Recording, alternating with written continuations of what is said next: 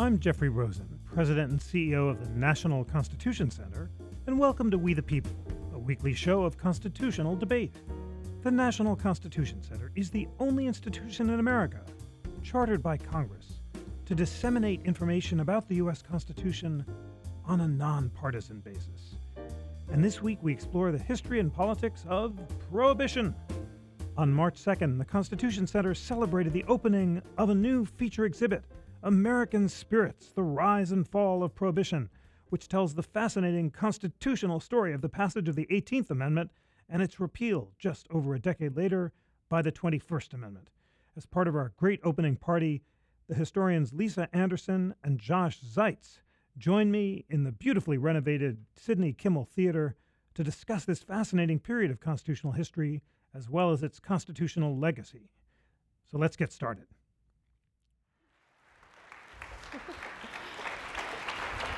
Welcome. It's nice to be here. So glad that you're here. Please, let us jump right into it. Lisa, Water? Okay, well, pretend it's 1919, so you must have water. Okay, Although, sounds only appropriate. You don't know that there's actually water in here. It's true. It's true. Gin. Consider that as a possibility. It is. So to a certain degree, we're going to spend the whole show talking about this question, but I want to just begin by asking the obvious one. How did it happen? How did it happen? Well, the first part is that drunk people are annoying, especially if you're not drunk. And that really becomes the starting point. But there's a few kind of pathways that people come to prohibition. One is simply employers. It's really dangerous to have employees who are drinking on the job, which was pretty customary. And especially as America starts to industrialize, that danger becomes even greater. Then you have people who are coming from a fundamentally religious point of view. Part of it is a desire to restrict something they see as sinful, but part of it is also a sense that it's something that prohibits the process of salvation, right? Because people don't you need self-determination in order to have that. And then part of it's political, because as there's a growing movement of opposition towards corporations and trusts, the liquor industry certainly seems to fit that profile.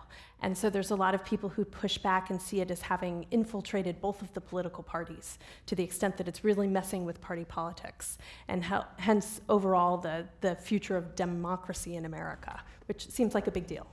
Wow, fascinating. Okay, so employers, there's a religious element, there's an anti-corporate element. Joshua, tell us about more. There's also immigrants in the urban areas versus dry people in the rural areas, and progressives who we think of today as liberal turned out to be quite anti-immigrant. So tell us about some of that. Yeah, there's quite a, if you zoom out, there's an incredible backdrop, and some of it will seem familiar to us today because we have rough parallels to it going on. I mean, this is a period, 20 or 30 years leading up to Prohibition, of massive influx of immigrants from countries that today would be considered not particularly unusual, but at the time, immigrants from Italy and Ireland and Eastern Europe and Greece, they were considered quite foreign and not necessarily part of the fabric of the kind of old stock American populace.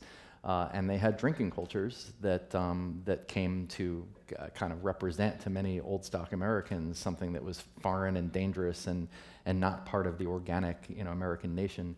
It's a period of rapid and demographic transformation. There's a period of rapid urbanization. So you had quite a lot of political and cultural contests that grew up around that. It's also a period of cultural innovation. It's a period when gender roles are getting thrown up into the air, in part because more women are moving into the workplace, more people moving into cities where there's anonymity that you didn't have in the countryside.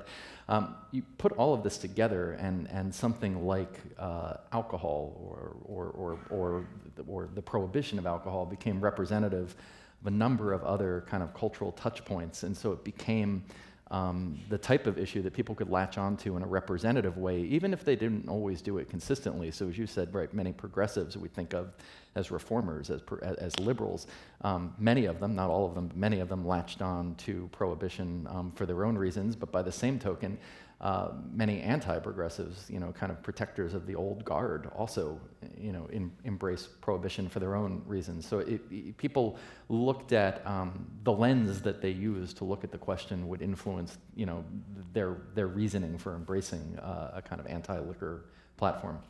Fascinating. So a bipartisan movement uniting these urban progressives with rural evangelicals. And let's take us up to the progressive era, and the question of whiskey taxes is really important. And they've been 40% of funding the national government since the time of the founding, when the whiskey tax on farmers, the 25% tax that George Washington's administration imposed, created the Whiskey Rebellion. Farmers tried for treason. Washington magnanimously pardons them. But all of a sudden, you don't need the whiskey revenue when the 16th Amendment authorizing a federal income tax passes. So tell us about that and about the politics around 1913, 14, during the administration of that great President William Howard Taft, the subject of my next biography. Taft is against the prohibition because he thinks it's going to be really hard to enforce and will lead to a trampling of states' rights. But tell us about the politics around around 1912, at a time when more than half the states are dry, but it's not obvious that a federal amendment is actually going to pass. Yeah, so there were huge economic reasons to avoid it. And those reasons seem so significant that particularly the beer industry, because Americans were starting to transition away from distilled alcohol and more towards beer, partially because of refrigeration. Makes that, that technologically possible to transport and store. And as that transition happens, all the people involved in the beer industry, and they're particularly important because they're better organized in a lot of ways than the distilled liquor industries. They're actually feeling pretty good because their rates of sale are going up. And because they know there's this long history of cooperation with the federal government, and of the federal government really relying upon beer excise taxes as a means of gaining revenue, they actually don't organize particularly well to stop prohibition simply because they can't believe it could happen, which seems terribly naive, but the people who were pro-prohibition also believed it wasn't going to happen anytime soon, so then it kind of makes a little more sense. It was something that we can look at that amendment as something that seems to have ambushed both sides simultaneously. Wow. So there's a law in 1913 that would allow states to restrict the booze that's imported into them, and Taft vetoes that law. He wants to be on the Supreme Court. He hates being president. He views everything through constitutional terms, and he thinks Congress has no power to regulate this under its power to regulate interstate commerce. But his veto is overridden by a 2/3 majority, partly because of the intervention of a guy called Wheeler, who is one of the political operatives of his day, the head of the Anti-Saloon League, who goes around to individual congresspeople in swing districts and said he's going to mobilize his activists against them. Tell us about his role and how a 2/3 majority is building in Congress around this time that will eventually propose the amendment. I'm going to start that and then hand it to you. Okay. But no, Wheeler is this fascinating character because he's one of the first, arguably one of the first modern lobbyists. And he's a product of this era when we sort of mentioned the progressives earlier, but there are a whole bunch of progressive causes that give rise to a kind of modern advocacy model, people going and organizing visits to congressmen, not their offices, there were no offices then, or there were in the early 20th century, but organizing visits to congressmen, letter writing campaigns to congressmen, organizing a letter to the editor type programs and public meetings, the kinds of things that we think of today as being, a central part of modern organized political action was really, in many ways, the Anti-Saloon League embodied that. But you also saw other advocates, oftentimes intersecting with them, people trying to secure passage of anti-child labor laws, people trying to secure passage of immigration restriction laws or laws loosening immigration restrictions. So it's actually a period of heightened political activism, but the Anti-Saloon League was particularly innovative in the way that it actually mobilized both public opinion and elite public opinion. To tell us more about the Anti-Saloon League and Wheeler, Dan Okrent, in his great book, which we relied on for the American Spirits exhibit, describes Wheeler as basically an older version of Ned Flanders from The Simpsons. I actually kind of like that. No, Wheeler is, if Ned Flanders was terrifying, I think that would be the best way to describe it. So, because Wayne Wheeler has an insane organizational sense and a willingness to well, let's just say pressure. If he had been part of the mob, he would have been very successful. It was one of those things where he was able to find just the right person in just the right position and figure out exactly how to persuade that person that there was an enormous popular support for prohibition. Even this involved trying to remove people from office by circulating things that were kind of unsavory, by making it appear that people who were merely neutral on the issue actually had a close relationship to the liquor traffic. He wasn't above such techniques, and he did use them quite a bit.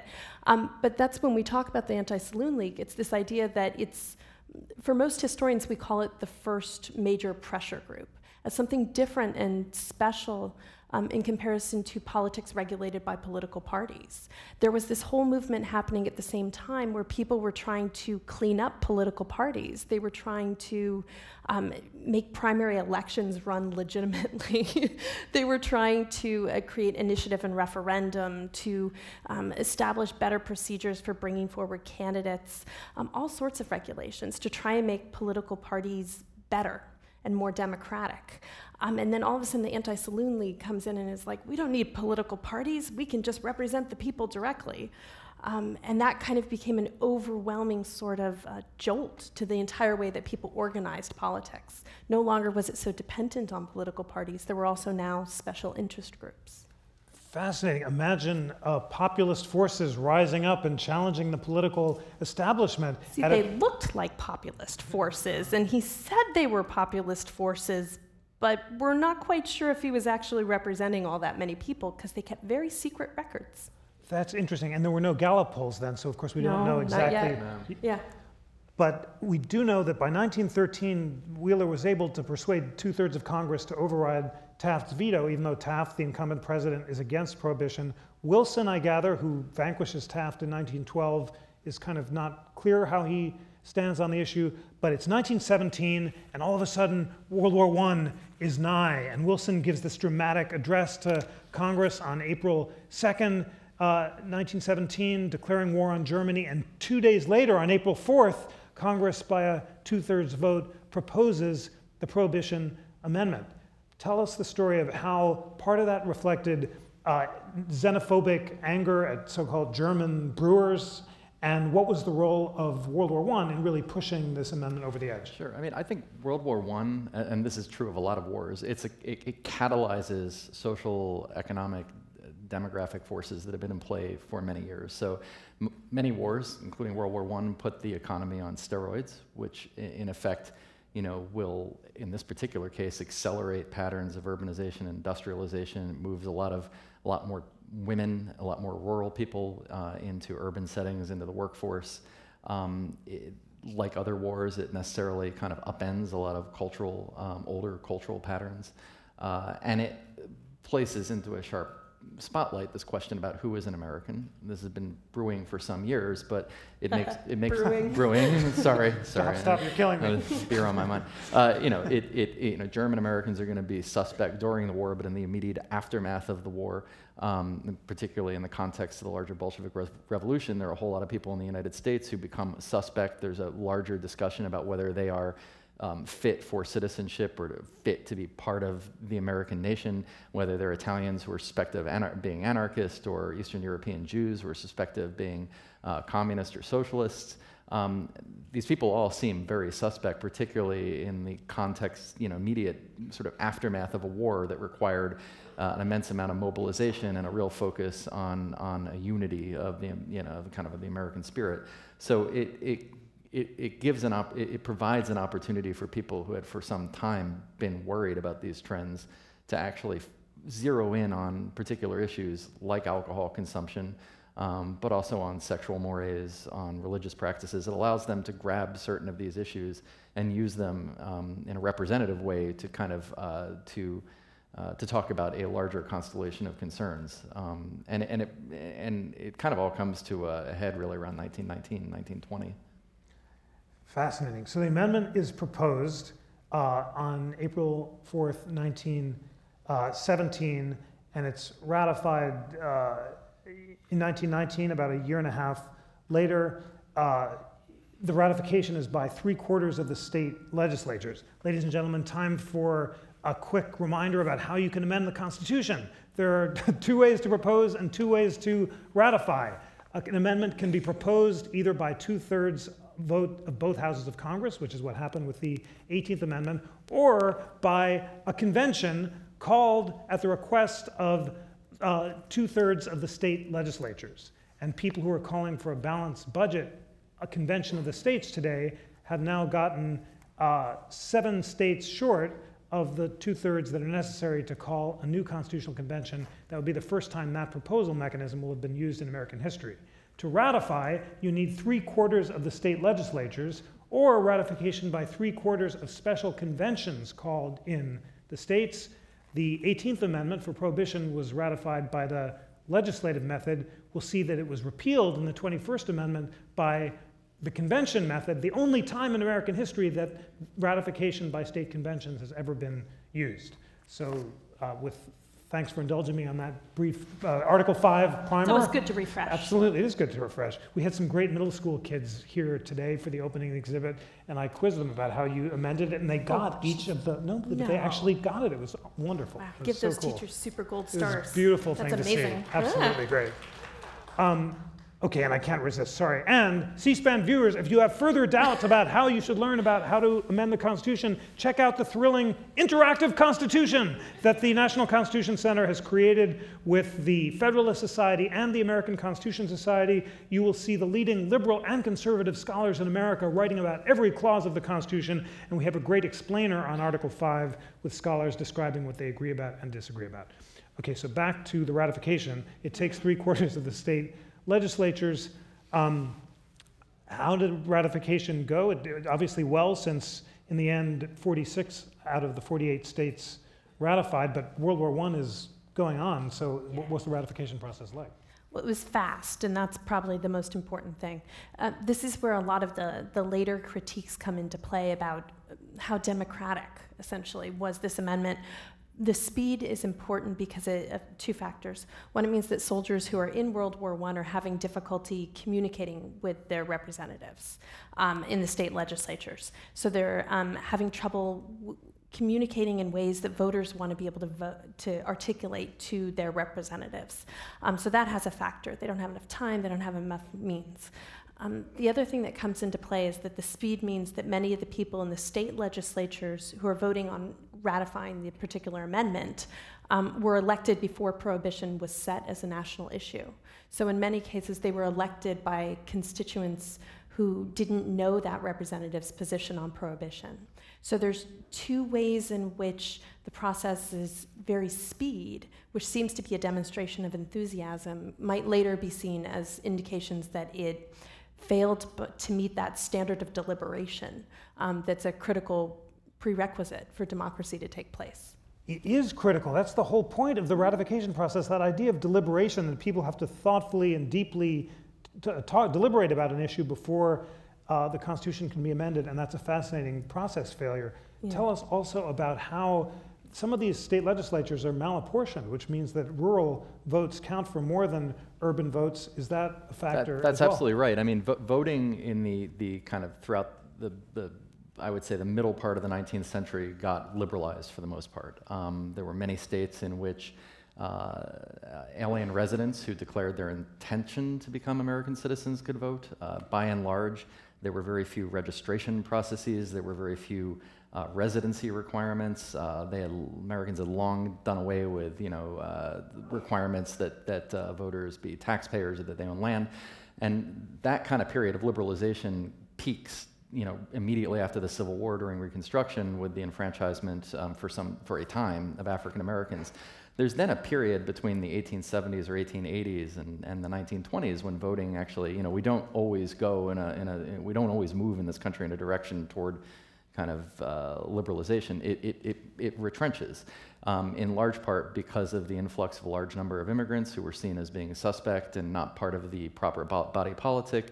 The rise of a very vocal working class in cities, the rise of a union movement that many middle-class employers who came to embrace Prohibition saw as suspects. So you see from the 1880s on through the 1920s, a rash of laws at the state and local level that make it harder to vote, and that also tilt the vote toward more traditional rural counties. So you see laws requiring, strict registration processes, voter ID laws for the first time in American history, more or less.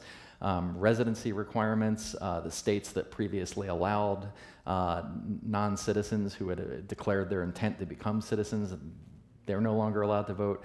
Becomes much harder for working people who were very transient, who didn't always have the ability to document their residency, to actually register and participate in elections, which effectively meant that a large part of the electorate, if you look at voter participation as a ratio of eligible, meaning of age adults, it drops off precipitously in the late 19th or late 20th century. Add to that the fact that a lot of states are apportioning legislative districts and congressional districts either at large in a way that dilutes the urban population, or they're relying on census numbers from, say, 1900 rather than 1910 and 1920 that don't reflect the movement to cities and the arrival of new Americans.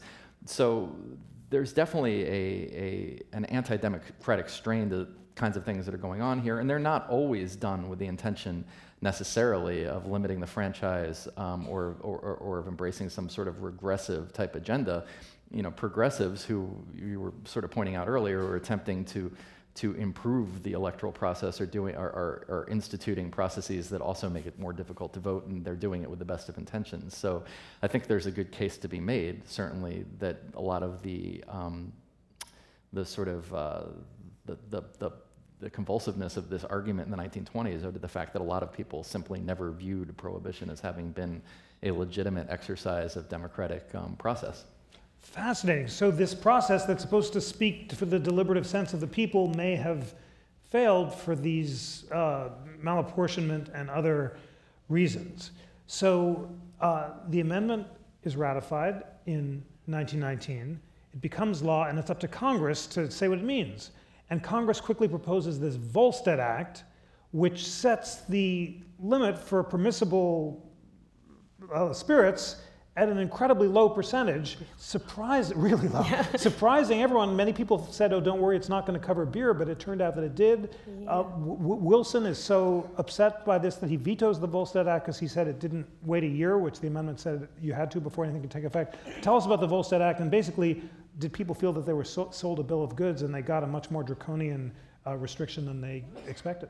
I think that the people who were paying attention probably thought that way. I mean, there's a large part, despite the fact that voting turnout is, significant. I mean, we're getting numbers between 85 and 90% voting turnout in some elections during this era.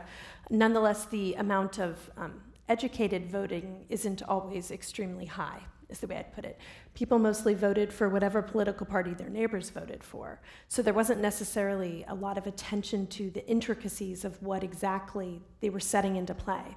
And so you see with the Volstead Act that people had suspected, oh, the level will be set at, maybe 2%. We'll have to pull back some of the alcohol content, but we'll still be able to have like a near beer kind of product. And then that quickly became clear that that wasn't going to be the case. And so a lot of people who had hoped that Congress would interpret the new amendment in a way that was generous for liquor providers, they saw themselves as friends to the federal government. They had been funding it for such a long time. Were rather shocked to find out that that wasn't the case. But they had a year to kind of reorient. And of course, amazingly, because of the way the amendment was written, you could purchase as much alcohol as you wanted in that year before, and you could store it. So they did very good sales leading up to Prohibition, and a lot of basements became very full. Did anybody here go to Yale? Okay, because it was a good place to admit it. Yeah, because the Yale Club in New York had a 16-year supply of liquor in the 20s. They stocked up, especially. So, membership had its privileges. as well it should. Well, how effective was Prohibition? I think I saw a statistic in the exhibit that drinking fell by something like 70%, and yet at the same time enforcement was really lax because there were only 3,000 federal agents, 10% were dismissed for corruption, and it wasn't enforced. So how is it possible that drinking could have decreased but enforcement could have been lax? I've seen numbers closer to 30%, but it drops off quite a bit, and in part because it becomes more expensive. It becomes more difficult. I mean, it was always possible for people who, if you belonged to the Yale Club or if you, knew the secret password to get into the 21 Club, it was always possible to get alcohol. But with the supply being shut off, and the spigot being shut off, so to speak, it became much more expensive. And to be fair, we think back on Prohibition as being somehow regressive, but alcohol consumption in the 19th century was, by today's standards, pretty obscene. People drank too much. Yeah, people drank too much. So this wasn't necessarily, bad for America's health. I mean, it did actually set us on a course of more normal alcohol consumption. And a lot of this is because it was interwoven with patterns of work and family and community, particularly for certain ethnic groups, immigrant groups, working class, working men's saloons. And it does kind of sharply interrupt some of those patterns. Just on the enforcement question, one of my colleagues, we were talking through today, and he said, marijuana is illegal. If it weren't illegal, I might use it. I probably wouldn't, but the fact that it became illegal decreased consumption. So tell us about that. 30% sounds like a better figure. It was a lot. But it was high in the 19th century, it sort of went down, and then it went back up by the 1970s. So what were the patterns? Yeah, so the 19th century, just people drank a lot. And so like at the beginning of the exhibit, it takes 1830 as a reference point. And I think 1830 is generally seen as the high point in American consumption habits. But we're talking a lot, especially because most of the consumption is described in terms of all Americans age 14 and over. When those numbers are usually produced. And it includes women who had lower rates of consumption, and hopefully the 14-year-olds had lower rates of consumption. So when you think of it, it's not just on average, it's recognizing that a certain part of the population is drinking a whole lot. Okay, we're pretty sure historically that those numbers went down because there's lower rates of reported liver disease. See, this is the kind of thing we have to do to kind of come up with a proxy measure. Or there's fewer arrests for public drunkenness. And then after Prohibition, when the commodity is legalized again and can be taxed, at that point, the rate of the amount of liquor that get taxed is lower than the rate that did pre-Prohibition. So for how it affected people's habits, I think part of it is an argument that prohibitionists had long made, which is that if something's legal, it seems respectable. And so when alcohol became illegal, it became less respectable. And for some people, that made it better and more exciting, especially when accompanied by jazz.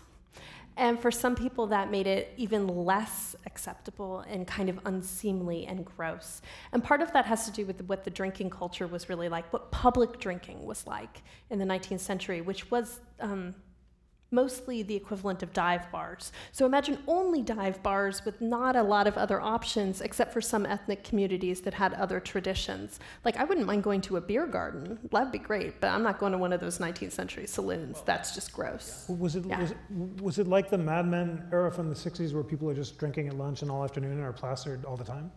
Yeah, if you look at patterns, but very functional. Yeah, for working men, in the 19th century, Except you would the big machines. Yeah, you would work, you would drink, you would work, you would drink, and then as you got higher rates of urbanization, industrialization, you had a saloon culture that rose up. But remember, the late 19th, early 20th century, that public drinking culture was very much gender segregated and mostly male. You wouldn't see women going into saloons. They wouldn't have been welcome, and there was a sharp divide between the public sphere, which was for men, that was work and politics, and the saloon, and then women, which was home and hearth and child rearing. What's fascinating about the era of Prohibition is it's arguably it's the first era in which drinking becomes a heterosocial activity, and it comes to kind of embody the sophisticated, set that's flouting all of these conventions in the 20s, including the law, and they're doing it men and women together. But you don't get that really actually until it becomes illegal. We have in the exhibit a powder room, which is made out of a broom closet. You had to create powder rooms for women in these bars. So is that right, that it became an unwitting engine for gender integration? Oh, yeah. No, it definitely had that role. And there we're talking about a particular class of women, right? And a particular kind of ethnic group. Irish women had traditions of even home sales and things like that. But here we're talking about women who could pay to go into a nice nightclub, or someone they knew could pay to have them come into a nice nightclub and have cocktails. This is the birth time of cocktails, and what I'm now going to call, what we all know, are called the girly drinks, right? Anything that is pink or has sparkles or anything like that, they all become very popular. And part of it is to try and deliberately welcome a women's clientele who, most of the time in the 19th century saloons, you either came in as a woman through a back door into a ladies' lunch area, which was kind of or there were prostitutes. I mean, it wasn't an environment in which there's a reason why it was so shocking in the 1870s when you'd have large groups led by the minister's wife storming the saloon and trying to disrupt all of its patrons by praying loudly in the middle. It was because you never saw women in saloons, except for the naked women on the wall, but that was another thing altogether. So it was this idea of the transformation of an environment that had been unseemly into an environment that's stylish. And that transformation is mind-boggling because it does create a whole new heterosocial world in which men and women can enjoy each other's company. It's not a fluke that the 1920s are the era when we first start seeing dating as a customary practice, much to my great-grandmother's heart attack. She used to call cars bedrooms on wheels, which evidently was a thing other people's grandmothers also called them. There's a whole culture of young people of both sexes coming together and just enjoying each other's company. And I mean that euphemistically as well as accurately. Yeah. I've heard that equation that in Texas in the 20s it was said that driver's ed and sex ed took place at the same time. Sure. Robert and Helen Lind were a husband and wife sociologists, and they went to Muncie, Indiana, in the mid-20s, and they spent about a year studying the town. They published, their kind of ethnography, so to speak, of the town. It was called Middletown. It later came out that it was Muncie, and I mean the kind of cluster of concerns that parents had. In this era, when more kids are going to high school, it's the first decade where you had a kind of discernible adolescent or teenage subculture, and the things they were concerned about were sex, alcohol, and the car, and they thought the automobile had a lot to do with the other two because it was giving people literal freedom to go out and boys and girls together go out and do things that were illicit, including drink. It said that the sexual revolution of the 60s was essentially driven by the pill. Was the sexual revolution of the 20s driven by prohibition? I don't know if I call it driving. Well, just throwing out a thesis there. No, but I think that they're all related factors, right? They go together. There's a certain aesthetic, a young people's aesthetic of the 1920s that's clearly identifiable with everything from fashion to how one spends leisure time to what expectations are before marriage. All of that was kind of coming together. So it's still an environment in which the women's dorms have curfews and the men's dorms don't. That's going to last a while. But it's different in some ways. There's an intimacy. There's people know each other better before they get married, I think. I think you can look at the trends over the 19th, 20th century, and I'll bring it back to prohibition. It's when you go from an agrarian society to an urban society, there's no longer an economic incentive to have 7 children who can help you on the farm. Rather, there's an incentive to have 2 children because children are no longer an economic help. They're a liability if you have too many of them, and now they have to go to school later into their lifespan. So children are less profitable. That's right. They're less profitable, yeah. And you have to invest more in them. And if you want them to do well, they probably need to have high school, maybe even a little bit of college. So people begin to disassociate gradually, sex from procreation. Now, once you do that, you're also acknowledging that there are reasons to have sex that have nothing whatsoever to do with having a family, and that's a sort of backdoor to having a sort of, there's a lot that flows from that, and it converges in the 1920s with a culture, with a public leisure culture. There are now electric streetlights that allow people to stay out later. There are public amusements. People are working a fixed 8-day or 10-day hour rather than a continuous sort of cycle and pattern on the farm, and so they expect to have a leisure culture out of work, and it's possible now in these cities to do that in public and to do it with men and women together. And it happens that prohibition kind of maps itself over these developments, and it means that alcohol is going to be a theme behind that. And for people who are alarmed about the first sexual revolution in the 20s, who are alarmed about the kind of the creeping kind of confluence of the public and private spheres for men and women, alcohol can become a very powerful representative problem or virtue. There are some people who think it's very sophisticated and they embrace it for the same reasons they embrace all the modernity around them. Wow. Well, certainly seeing cross-cutting forces from the moralism that led to prohibition to the sexual revolution, which is undermining its enforcement. So back to the constitutional story, it's not illegal to drink, it's just illegal to sell. So enforcement is really ineffective, and there are all these raids. Tell us about the failure of the enforcement of prohibition. It turns out to be much harder than you'd think, I think is the long story short on there.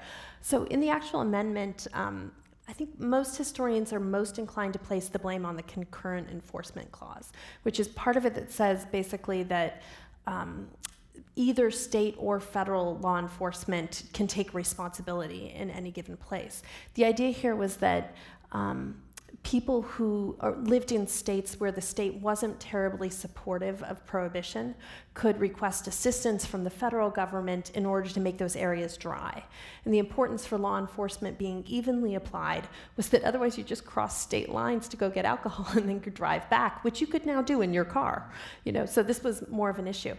The problem was akin, however, to what happens, and many of you might remember this, of having a toddler and going to a party with your spouse, which is that both of you take the toddler with you to the party, everyone's watching the toddler, so no one's watching the toddler pulls down the tablecloth and there's a mess all over the floor. When everybody has the responsibility, nobody has the responsibility. And with a maximum of about, our best guesses are around 2,500 prohibition agents at any given time. That just was in no way sufficient to the task that the federal government alone could take responsibility for this. And the state and local governments just didn't want to, especially in the wettest areas, where they didn't have to be on the take. They just had to decide that this was not interesting to them. Wow. Although some of them were on the take, and 10% were dismissed for corruption. Taft had warned about this failure of enforcement, even though the concurrent enforcement was necessary to reassure states that their prerogatives wouldn't be trampled. More to say about the failure of enforcement? Sure. One of the ironies is that some of the law's staunchest proponents would also have been some of the sharpest opponents of a more liberal reading of the Commerce Clause, which would have actually allowed a larger role for federal law enforcement. But this is a period when you have a relatively small federal state. There's not a strong law enforcement apparatus. And there are entire sections of the country where there's a big demographic political change underway. You take a city or a state like New York, where political participation and turnout in elections just by sheer numbers shoots up dramatically between 1920 and 1928. That's a whole new generation of ethnic Americans who've come of age. They're citizens, they're voting, and you get entire jurisdictions where you effectively have the equivalent of the equivalency of nullification, basically, where the state or local authorities refuse to enforce it or just simply declare that it's not a priority, and they won't. Wow. Well, we have lots of great questions, but we have a lot more to talk about, including the constitutional revolution of the failure of prohibition and the repeal in the 21st Amendment. Would you allow me to just quickly tell the story of the Olmstead case? Because this is the central constitutional Fourth Amendment case of the early 20th century. It unites my two heroes, Chief Justice Taft for the majority and Justice Louis Brandeis for the dissent. And it's the most important privacy dissent of the 20th century. So I want all of you, you can't come to the Constitution Center without getting a homework assignment. Your homework assignment is to read Justice Brandeis's dissenting opinion in Olmstead. And if you go to the exhibit, you can see the original telephone that the bootlegger, Roy Olmstead, used to make his phone calls to import all of this incredibly profitable illegal booze from British Columbia and Canada. So really fast, here's what happened. He's a wild bootlegger. He's making these phone calls on the telephone. Federal agents put wiretaps on the sidewalks leading up to his office. They listen in on his conversations. They say he's bootlegging, and they convict him. He says the wiretap was illegal because there was no warrant, and the evidence should be excluded. In an opinion by Chief Justice Taft, the court holds no trespass, no warrant required. Because it was public property and the wiretaps were under public sidewalks and they didn't trespass into the guy's office, Taft said, you don't need a warrant. Brandeis dissents. It's the most important privacy dissent of the 20th century. I really want you to read it. He envisions new technologies. He has in his desk drawer a clipping about a new technology, television. But he misunderstands television. He thinks it's a two-way technology where you can see each other through both ends of the camera. Basically, he anticipates Skype and webcams. But his law clerk says you can't just look out of a TV camera and see someone on the other side. Now, of course, you can. But Brandeis alludes to it, and in this haunting, prescient, prophetic passage, he says, ways may someday be developed by which it's possible, without physically intruding into the home, to extract secret papers from drawers and introduce them in court. A far smaller intrusion at the time of the founding was held to violate the Fourth Amendment. The general warrants that sparked the American Revolution revealed less of our thoughts, sensations, and emotions than wiretapping, which reveals the conversations on both sides of the wire. We have to translate the Constitution so it protects the same amount of privacy in the age of the wires as it did at the time of the framing. Incredible opinion. Please read it and see how these two great constitutionalists, Taft as the originalist, didn't like prohibition but thinks it has to be enforced, and Brandeis, the prophet, says that it's privacy, not property, that has to be protected. Okay, back to our regularly scheduled programming. I was quite amused. Well, I love teaching criminal procedure because they're all prohibition cases. And it's not just Olmsted. Carroll, the case involving car searches, was a prohibition case where they rip open the upholstery and find the booze. So there's a lot to learn about the Constitution and criminal procedure through prohibition, just as there's a lot to learn about the war on drugs of the 90s. But we've seen this groundswell of doubt about prohibition, and Franklin Roosevelt is inaugurated, and there's the Depression, and all of a sudden you need the money from the liquor tax again. And somehow, in 1932, the repeal amendment is proposed, and by 1933, it's passed, not by the state legislatures, but by this unique procedure never used again or before in American history of special ratifying conventions called in the states to ensure the state legislatures didn't undermine it. Back to what we started with, how did that happen? So the idea all along, so there had been people who, because they were invested in the liquor industry, had been opposed to prohibition. But just as prohibition was about to come up, all of a sudden you start having people who aren't invested in alcohol at all, financially, who start to become really concerned about the amendment's implications. And those implications get amplified when the amendment isn't attended to particularly. So you get someone like Pierre DuPont who switches sides, or Mabel Walker Wildebrandt. You get these figures in business.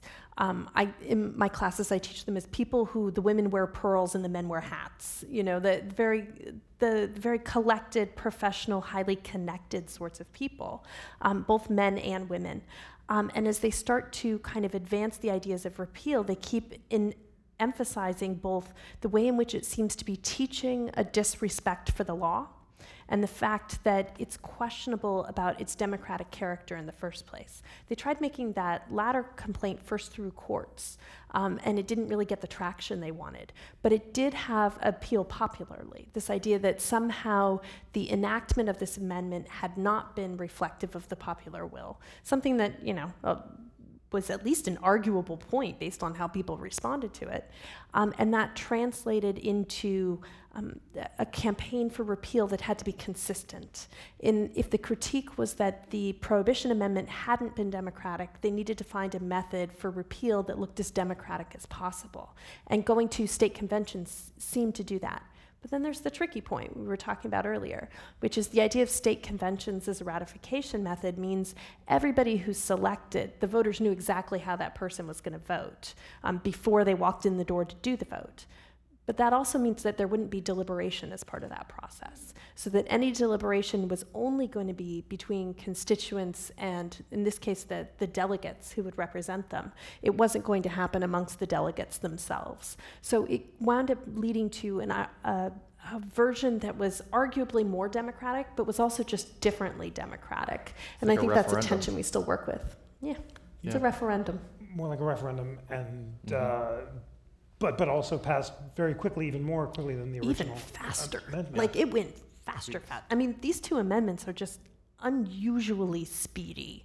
And I think that the repeal, maybe you remember, isn't it doesn't it have the record of, okay, now I wish I remembered off the top of my head. Yeah. It's right in this thrilling copy of the Constitution. We get more on the interactive Constitution. Yeah, I think it's under a year, if I'm remembering correctly. Yeah. I just can't read it. It's the ranking of them that quickly that's the hard part to do. So it is proposed on. I love that you took out the Constitution. Well, it makes me so happy. Well, I always take out the Constitution. And after I read this, I'm going to give you this copy of the Constitution. That'd be lovely. So you can share it with your friends. The 18th Amendment is hereby repealed. It was passed by Congress on February 20th, 1933, and ratified on December 5th, 1933. Yeah, that's speedy. Really speedy. Yeah, and then it was enacted. Thank you. You're welcome. I'll give you one after. All right. And Anyone who wants one can have almost them. immediately. There was no 1-year delay as there had been with the previous amendment. Can I just pick up on one really fascinating point you made before I ask you to chime in on repeal? You said it was challenged in court as anti-democratic. When I was a law student, I came across a wild law review article saying that the 18th Amendment might itself be unconstitutional. The idea of an unconstitutional amendment sounds like a solecism. Did some actually argue that in court, and what was the argument? Yeah, I'm trying to remember.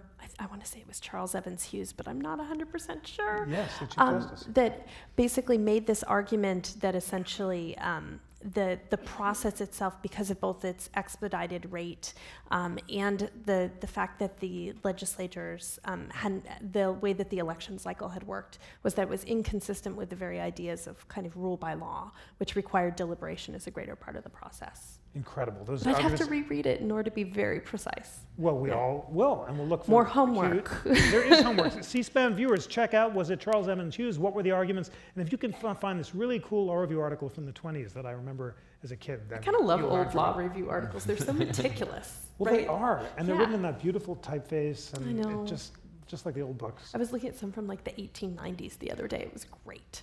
About They were what? so precise. What were these about? These ones were about civil damage laws. In particular, well, this actually ties in. So there was a use of civil damage laws pre-prohibition where, since women were by virtue of coverture not able to own property if they were married, their husbands owned the property in their name. Therefore, if a woman had a husband who had become a drunkard, which was the category used at the time, that she could file an official report with the bartender and with the police department. And if they continued serving her husband, they had denied her her means of support. So the fact that she relied upon her husband as means of support, because the law only gave her that as a choice, translated into the fact that she was entitled to that means of support. And if it was denied to her, then she could sue the bartender, the saloon owner, and anybody up and down the line for the right of means to support, and they would have to pay for her. And sometimes there was even an extra payment depending on the number of days in jail her husband had to serve. Wow. Well, remember, Awesome, you huh? know, Totally awesome. Wasn't that great? Read law review articles and ask what they're about. well, the fact that so many women were at the forefront of this movement, as well as other progressive movements, you saw a fascinating sort of dynamic in the late 19th, early 20th century, culminating in the progressive era, where women who were politically active would oftentimes, they rhetorically wouldn't challenge the idea that there were separate spheres, you know, the private sphere, home and hearth for women, and the public sphere of politics and public life for men.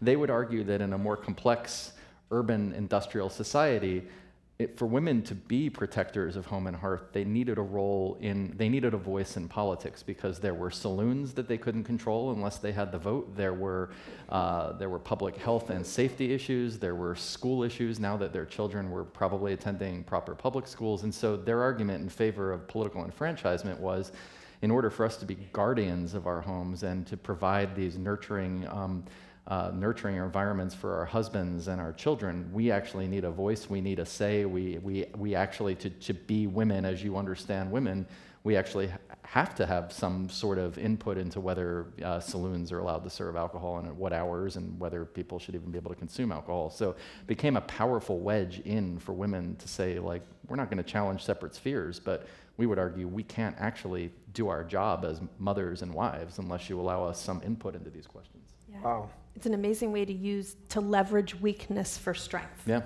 Right. That's a powerful way of putting it. So for the repeal, one of our questions is which two states did not ratify and why? They were different states. For the repeal, do I have it right that it was North and South Carolina? And for the original Prohibition Amendment, it was Rhode Island and Connecticut? I remember the first two. I don't remember the second two. I don't know. For the 18th, it was Connecticut and Rhode Island. I have no idea why. I've tried to look it up, and I haven't been able to fully track it down. For Rhode Island, I know, like, I've done a lot looking at the Prohibition Party, which is the longest living minor party in American history. And they actually had a movement in Rhode Island, and they were very upset about it. Well, Connecticut, I mean, this is speculation, but Connecticut had really bad apportionment going into the 1960s. I think it was Connecticut that was the U.S. Supreme Court case that ultimately said one man, one voter. It was one of the court cases that led to it. So there was I think they were still doing at-large elections. I mean, they probably had a pretty unrepresentative sample. I don't know about their referendum system, but it was still a fairly non-democratic system of choosing representatives to various bodies. Yeah, and in the southern states, there's also the ways in which race and segregation dramatically reconfigure the way people process prohibition. So like in a lot of southern states, it's as African Americans become completely, utterly disenfranchised and denied their legitimate rights to vote, as that gets kind of locked in to position, all of a sudden prohibition is able to come up as an issue simply because the people who are remaining as voters feel secure that they can have debates amongst themselves. So, I mean, race always plays a role whenever you're looking at that. It's so complicated, the fissures and cross-cutting interests that are bipartisan on both sides. So prohibition is repealed, and happy days are here again, and the Depression is here, but people can drink again, except they can't, because it goes back to the states, and the states are allowed to decide what sort of drinking to allow, and many of them retain draconian dry laws. Tell us about those. Yeah, so it's some states that do it. The localities, I think, are even more interesting. You still, we were talking about some very contemporary examples, yep. right, where cities still have dry statutes, or there can be a large variety of what are called blue laws, which are just all sorts of different sorts of regulation.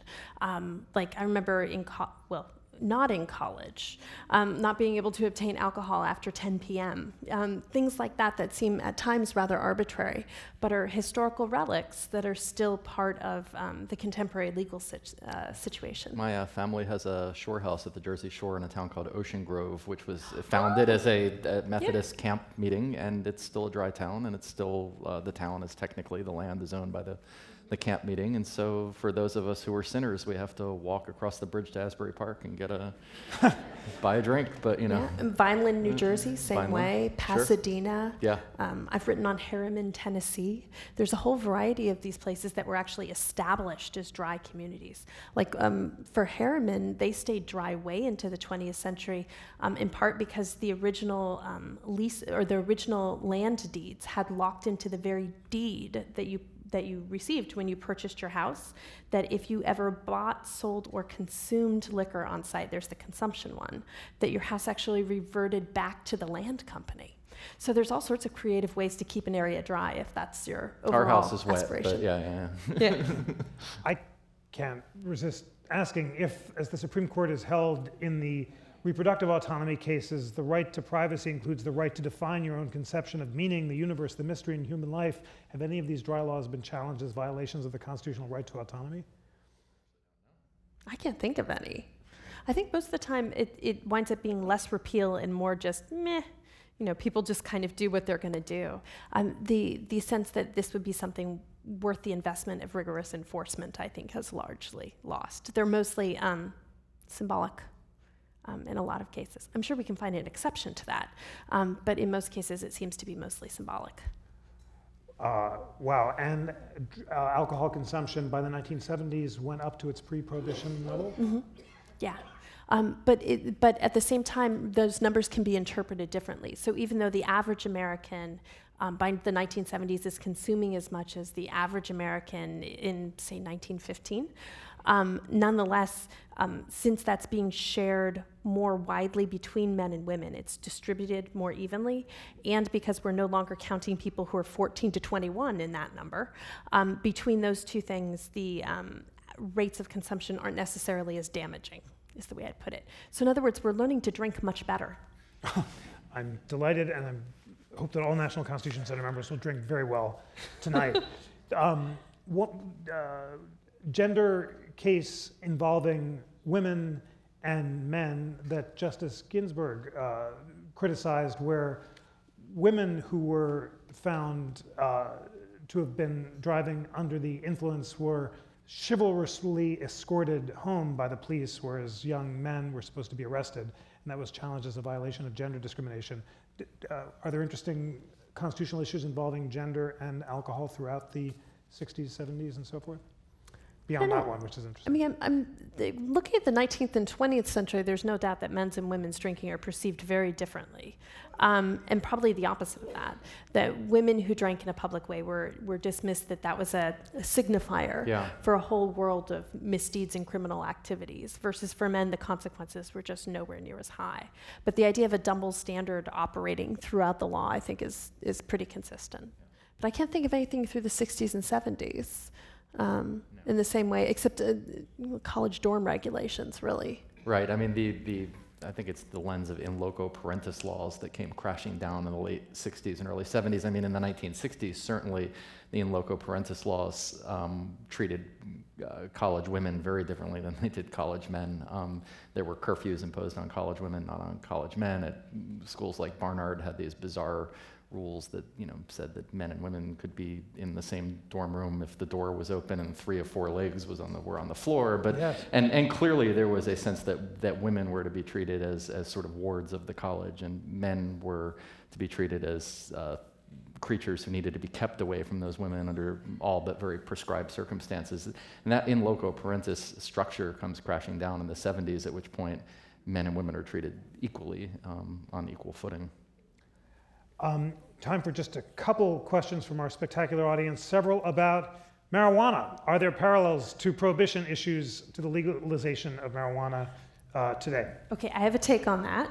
Okay, please do. For understanding the repeal that happens during Prohibition, the key thing is that context of the Great Depression.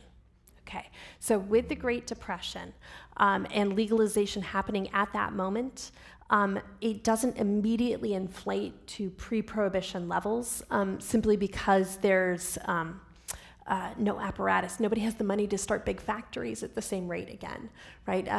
All of the capital that's required to do that isn't going to be in place. So the question is, with something like marijuana legalization, how it works in terms of business economy is a little bit different. In part because the development of kind of mass agro-business in terms of marijuana cultivation doesn't have the cap on it that the Great Depression had put on that same commodification for alcohol. So.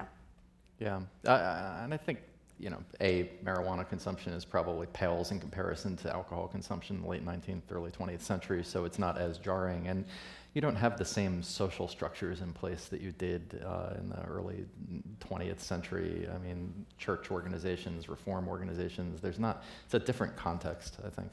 And there's no saloon equivalent. No. Right? There's no opium den. There's no that sense that this is tied up with other behaviors that are outside of Phish concerts, yes, I think that's right. Yes, Yeah. And the occasional laser show. Right. Yeah. As we close up, several of our guests want to know about the relevance of the Prohibition story to today. So the amendment that seems most likely to get some kind of convention of the states 2/3 majority is a balanced budget amendment.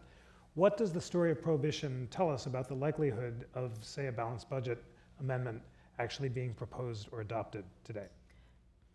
I mean, I would say the overall lesson from Prohibition is don't make a constitutional amendment if a federal law will do what you want to do, because it's much easier to tweak a federal statute. Not that it's easy, but what's involved in trying to tweak a retweak for the amendments is really a logistical nightmare. And yeah, a lot of the work was done through the Volstead Act, and that was the place where changes could be made most concretely. But having an amendment that was so difficult to repair or moderate largely contributed to its failure. So at some point, citizens have to exert some amount of trust that the process itself of negotiating, of deliberation, is going to yield outcomes that are going to be better in some ways than that permanent kind of status of using the Constitution as a lawmaking instrument. The Progressive era was an era of constitutional change. The 16th Amendment, authorizing the federal income tax, the 17th Amendment, authorizing the direct election of senators, the 18th for prohibition, the 19th for women's suffrage, all reflected popular movements. They didn't spring out of nowhere, but they had been percolating for decades often, and were bipartisan movements that were eventually codified into law. What does that tell us about the possibility of seeing an amendment to the Constitution today? I think that the similarities between then and now, 100 years ago today, are that, as you say, there's a period of incredible political engagement, and it was also a confusing period of political engagement where you had ideological blocs that would coalesce together when it was convenient, and then they would coalesce against each other when it was convenient. I think it was Peter Filey, an historian, who sort of wrote this famous article 30 years ago saying, was there even a progressive movement? Did it exist? I mean, you had people who were in favor of prohibition on one day, working with eugenicists on a particular set of issues, and the next day they'd be battling each other on immigration reform. So it was a kind of ideological coalition building block type world, and I think we are sharply polarized today, but to some extent, if the Sanders and Trump phenomena show us anything, is that there are a whole bunch of voting blocks out there that are driven by ideological questions that don't necessarily match up neatly to partisan politics. And so the question is, does that lend itself to lawmaking via a constitutional vehicle? Potentially, but it's messy, and I think the lesson is that it will be very difficult to predict which groups line up with each other in order to actually support such an initiative. I think it would be surprising. You'd be surprised to see who actually aligns with whom. And that's not just the issue, it's also the question of whether you think the Constitution's the best vehicle for it. So the people who might align in one way on the issue will align another way about that particular strategy. Well, on that wise note of caution, I have to thank you both for a superbly engaging and spectacular discussion. Thank you so much. Ladies and gentlemen, thanks for joining us. Let's go out and see the American Spirits exhibit. C-SPAN viewers, come to Philadelphia and see American Spirits, and let's go have some great drinks. Thank you very much. Today's show was engineered by Jason Gregory and produced by Nicandro Iannacci. Research was provided by Lana Ulrich and Tom Donnelly. Continue today's conversation on Facebook and Twitter using @ConstitutionCTR. Sign up to receive Constitution Weekly, our email roundup of constitutional news and debate at bit.ly/Constitution Weekly. It is great, and please tell me what you think of it. Please also subscribe to We the People and our companion podcast, Live at America's Town Hall, on iTunes, Stitcher, or your favorite podcast app. We the People is a member of Slate's Panoply Network. Check out the full roster of podcasts at panoply.fm. And finally, despite our congressional charter, the National Constitution Center is a private nonprofit. We receive little government support, and we rely on the generosity and engagement of people around the country who are inspired by our nonpartisan mission of constitutional education and debate. Please consider becoming a member to support our work, including this podcast. Go to the website constitutioncenter.org, go to join and learn more and sign up and become part of the National Constitution Center's family of lifelong learners. On behalf of the National Constitution Center, I'm Jeffrey Rosen.